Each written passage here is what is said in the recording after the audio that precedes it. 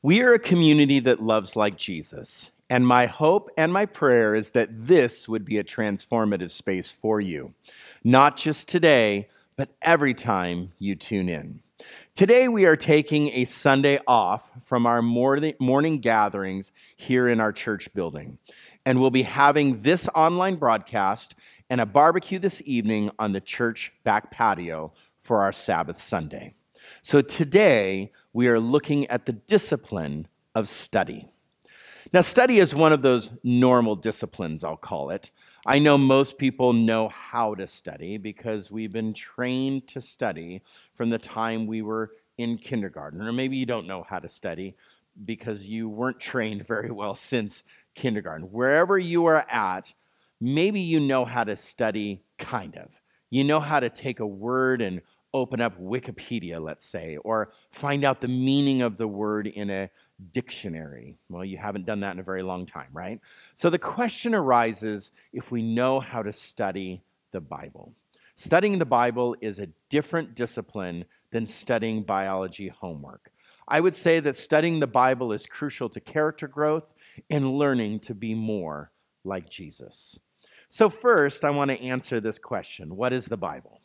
Well, the Bible is not one book, but a collection of 66 books written over a long period of time. It is a collection of writings that include poetry, prophecy, apocalyptic literature, journal letters, song lyrics, love letters, genealogical writings, historical narratives, statutory laws, parables, and proverbial wisdom literature. All to be read in different ways for different contexts, meant for different kind of instructions, different teachings, different guidance, different directions, all through the inspiration in which they were written. So the Bible is a guidebook, and what many would call, including myself, the Word of God. So today I want to challenge our thinking to come outside of what we already know, quote unquote, and really dig deeper into learning more about how to learn and grow and experience and journey through this mystery, the mystery book of the Word of God. So I'm going to start with a disturbing discovery. Many of my friends in the past have made the claim that the Bible is the inspired Word of God and have made the claim that God said it, I believe it, and that's good enough for me.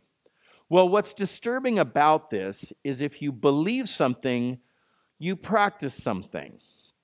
And more often than not, I see that people that just make a blanket statement about God said it, good enough for me, don't necessarily practice what the Bible is teaching. So if I believe the Bible, then I practice the Bible. I would say that's not true for 100% of the people that I know that believe the Bible is the inspired fashion Word of God. So the disturbing discovery is if we don't practice what we truly believe, then here's a fact. Our greatest sin then is our life is hypocrisy. That the Bible is not practiced in our lives, just maybe bits and pieces, here's and there's, missing out on the nature, intention, and purpose of God.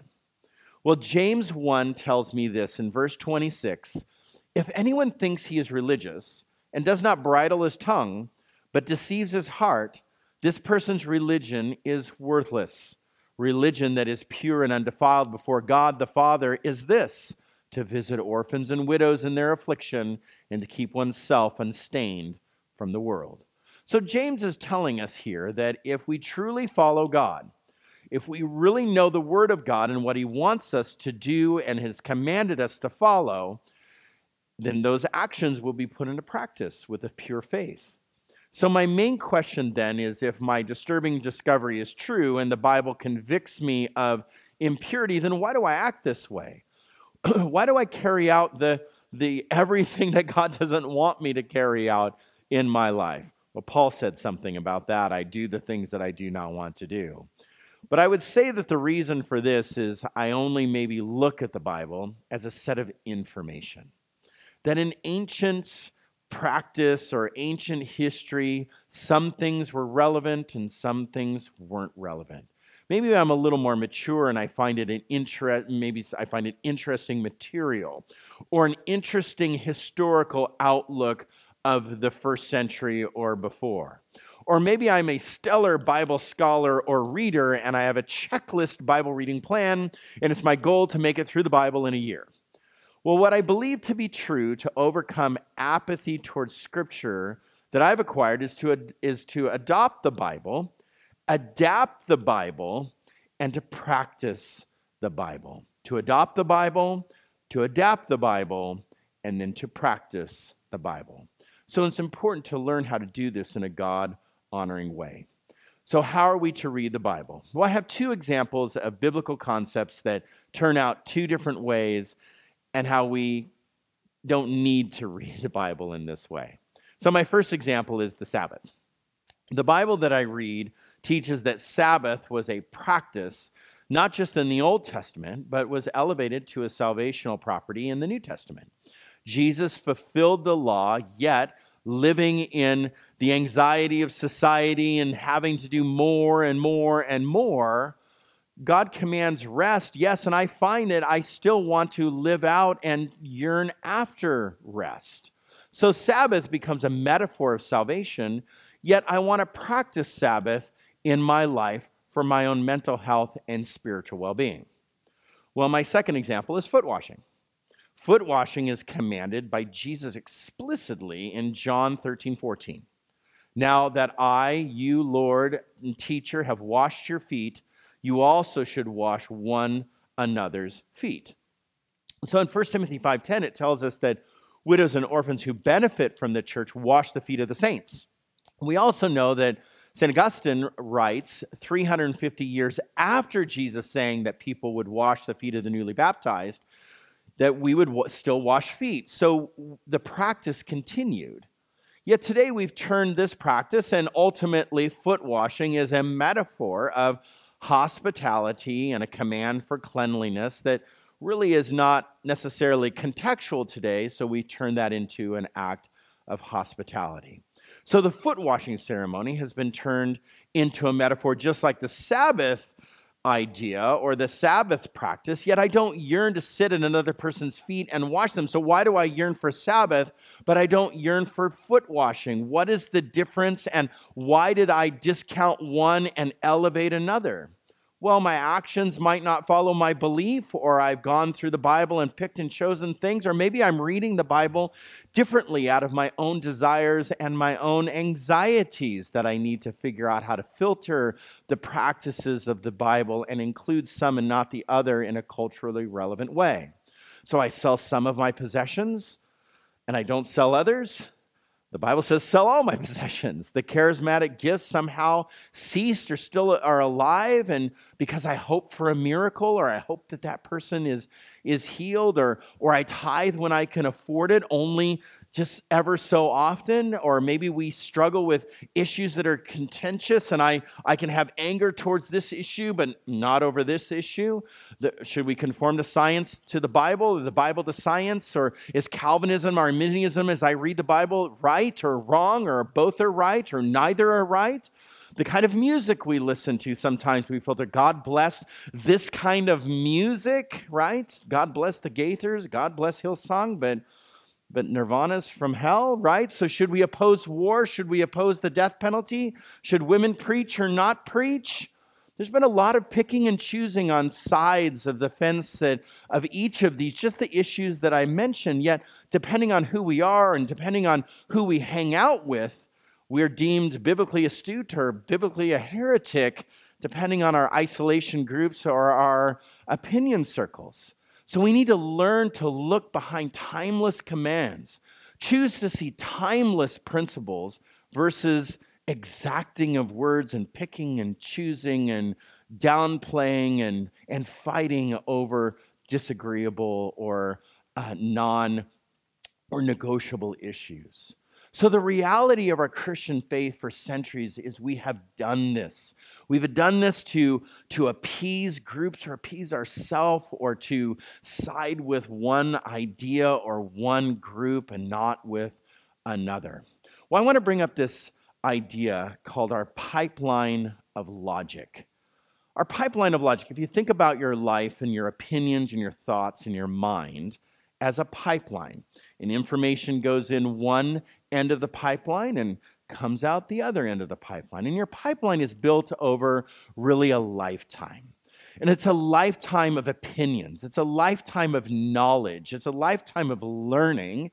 Yes, but it's also a lifetime of how you were raised. What your grandfather told you was true. What your grandmother told you was true. What your moms and dads told you were true. Aunts and uncles and your cousins told you were true. And the college education that told you this was true or that was not true. Or the opinion of the day or the news cycle you're on. All developed a pipeline of logic. And that pipeline of logic sometimes is very rigid and very firm. It is very difficult to change our pipeline of logic. And so if somebody tells you that the world is round, but you believe the world is flat, the information the world is round will enter your pipeline of logic and come out the other side, and the world will always be flat.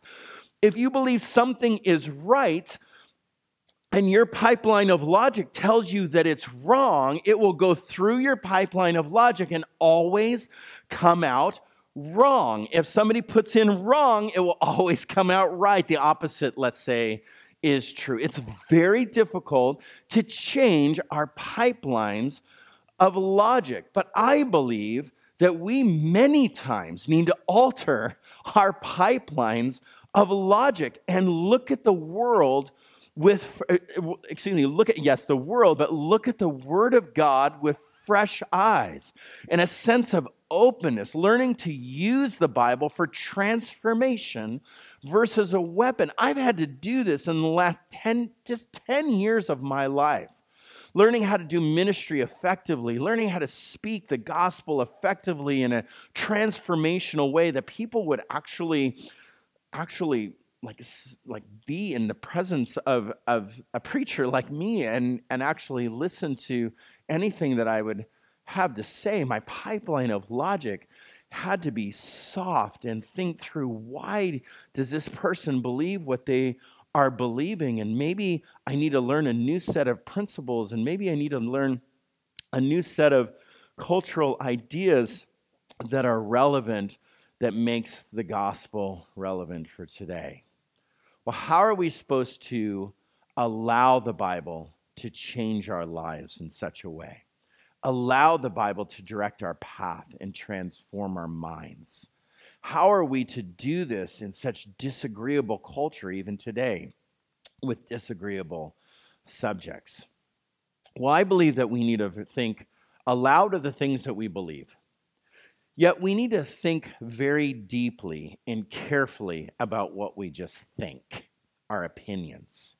And then we're driven to the Bible to study in order to form what our thoughts are. And sometimes we need to be driven to our knees to pray about the things that we are very unsure about.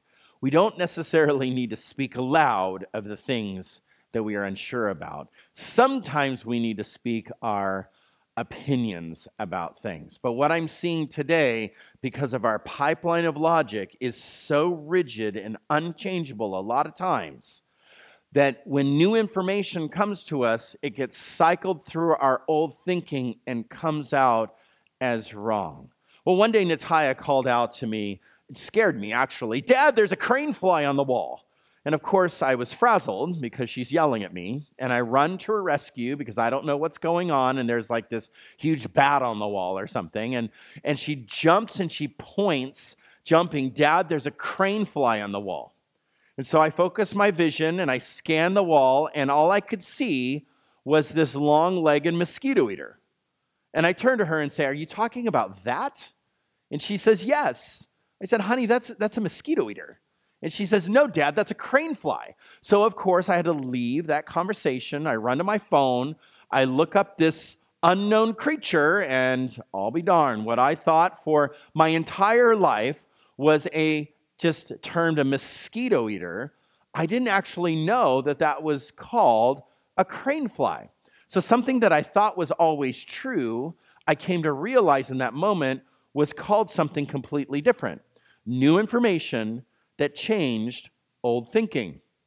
Well, I sit on my back porch and I look over the green space, which is quite beautiful, and I see a lot of birds and activity from the wildlife, and many of them I know. And I'm no bird watcher by any means, but I enjoy watching them. I enjoy seeing like the mystery of birds, how they fly in and they eat and they do their thing and fly out. And every once in a while, I find a bird that I've never seen before. One that's beautiful and cool and doesn't look like it belongs anywhere in the town in which we live. And sometimes it's very abnormal. It becomes one of those look at that moment, brand new information. So I would say that new information then fills in my ignorance. New information changes language and thoughts. New ideas change old thinking. New information fills in my ignorance, which also produces change. So I would say first that when we study the Bible, we are always to be on watch to look for new things, new understanding, new perspective. So just because something doesn't line up to our old way of thinking, our pipeline of logic, doesn't make that something wrong. It makes it just different. So maybe first, instead of trying to prove things wrong all the time, we need to look at what is presented to us and maybe try to prove it right first. That if we try to prove something right first, maybe we can see the beauty in it first. Maybe we can see what is right about it first and what is good about it first. And if we can't find those things in it, then maybe we then declare it wrong. So we use discernment with the new information that changes old thinking and to be innovative with brand new information. So here's several ideas that I want to help catapult our discipline of study. In 1 Peter 3:15, but in your hearts honor Christ, the Lord is holy, always being prepared to make a defense to anyone who asks you for a reason for the hope that is in you, yet do it with gentleness and respect. I would say how that verse plays out in our culture today. Many people think that Christians hate. This is our reputation. Many people think that we are on the fence of judgment, criticism, and hate. Yet this verse tells us that we're to be on a defense of the reason for our hope that is in you, with gentleness and respect. How did we get from gentleness, respect, and hope and love? How did we get to those conclusions of the Christian faith to that which is hate? I think that we need to change our reputation. And first, we need to start reading the Bible and retrieving information. In 2 Timothy 3:16, every scripture is inspired by God and useful for teaching, for showing mistakes, for correcting, and for training character, so that the person who belongs to God can be equipped to do everything that is good. So we live out the Bible today by returning to the early church and retrieving all its ideas, no matter how uncomfortable, no matter how incorrect or politically incorrect people might think it is, or incorrect how people think it is, no matter what it costs us. So we picture ourselves in the first century. We attempt to feel and think like a first century person, yet not trying to salvage some first century cultural idea. There's a difference between retrieving an idea and salvaging an idea. Salvaging the idea is to try to recreate their culture, which is irrelevant. So in the pages of the New Testament are first century expressions of the gospel and church life, not permanent, timeless expressions. They were Spirit-inspired expressions, but they were and remain first century expressions. We aren't called to live first century lives in a 21st century, but 21st century lives as we walk in the light of the revelation of God that was given to us in the first century. And we do this by retrieving the information in the right framework. So, for example, when the Bible teaches that we're not to eat meat sacrificed to idols because it's offensive, maybe we need to look at the word offensive. This means that we do our lives in a manner that's unoffensive. Yet for some reason, we just kind of cancel out that verse and say, well, we don't eat meat sacrificed to idols, so that verse doesn't apply to me. Yet we're to act out in a way and in our own consciousness that we would actually act out in a way that's unoffensive to people and think through that, and to actually act out in a way that is that people would want to be around us versus being offended by us. We're not to disregard the scripture because we don't do sacrifices. So God spoke in Moses' days in Moses' ways. God spoke in Job's days and Job's ways, David's days and David's ways. God spoke in Solomon's days and Solomon's ways. God spoke in Jeremiah's days and Jeremiah's ways. God spoke in Jesus' days in Jesus' ways, Paul's days and Paul's ways, Peter's days and Peter's ways, John's days and John's ways. And we are called to carry on that pattern in our world today. So the biblical way is the ongoing adoption of the past and adaptation to the new conditions to which I live out my life. And it's consistent and faithful to God's intention. So the next question a person may have is who gets to decide what is from the first century and how does that, who gets to decide what it means for our current culture? Well, there's two ways to do this. First is through our tradition. In Ephesians 3:10, I became a servant of the gospel because of the grace that God showed me through the exercise of his power. God gave his grace to me, the least of all God's people, to preach the good news about the immeasurable riches of Christ to the Gentiles. God sent me to reveal the secret plan that had been hidden since the beginning of time by God, who created everything. God's purpose is now to show the rulers and powers in the heavens the many different varieties of his wisdom through the church. This was consistent with the plan he had from the beginning of time that he accomplished through Christ Jesus our Lord. In Christ, we have bold and confident access to God through faith in him. So then I ask you not to become discouraged by what I'm suffering for you, which is your glory. So that scripture right there tells me that the church carries on the gospel. The church is the hands and the feet and the body of Christ. So reading through the tradition of the gospel is an important aspect of the study as well. First century followers heard, believed the words of Jesus and the apostles, and they put in practice the commands and actions that were given. So the church is an important aspect of reading the Bible. How did the church interpret this? Is it relevant the way that the church interpreted this? Did they interpret it in a certain way for a certain time for that cultural relevance? Some things are written down for us. Some things aren't written down for us. I mean, even modern churches have written down certain things in a certain way for a reason, and some just stumbled upon a certain behavior and made it up. So I think that there's a really important discernment that some things are steeped in the tradition of the church, and some things were just kind of made up and irresponsibly put in the practice and the tradition of the church. And we need to think through and discover the why.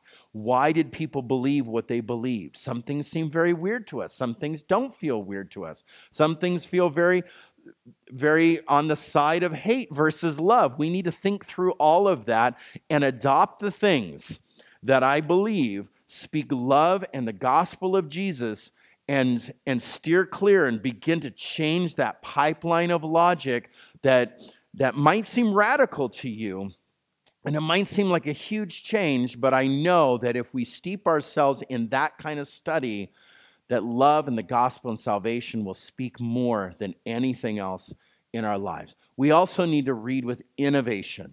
In Hebrews 4:12, for the word of God is living and active and sharper than any two-edged sword, piercing the division of the soul and of the spirit, of joints and of marrow, and discerning the thoughts and the intentions of the heart.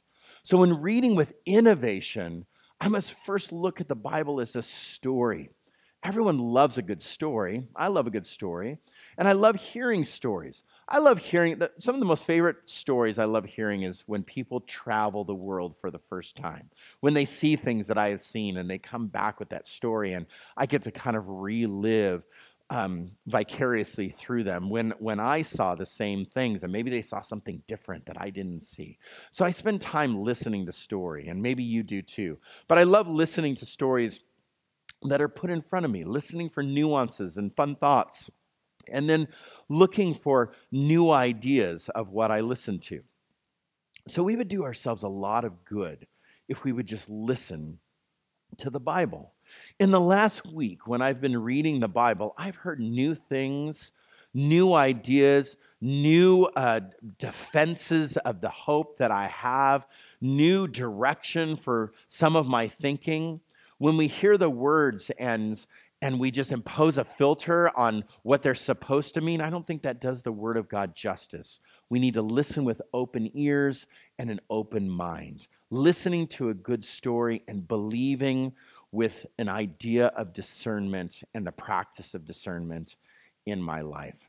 Discernment is a learning gift. Some people are better at it than others, but looking at the ideas and of the world and discerning them through Scripture is how we form good opinions and good ideas. A.W. Tozer writes, "Among the gifts of the Spirit, scarcely one is of greater practical usefulness than the gift of discernment.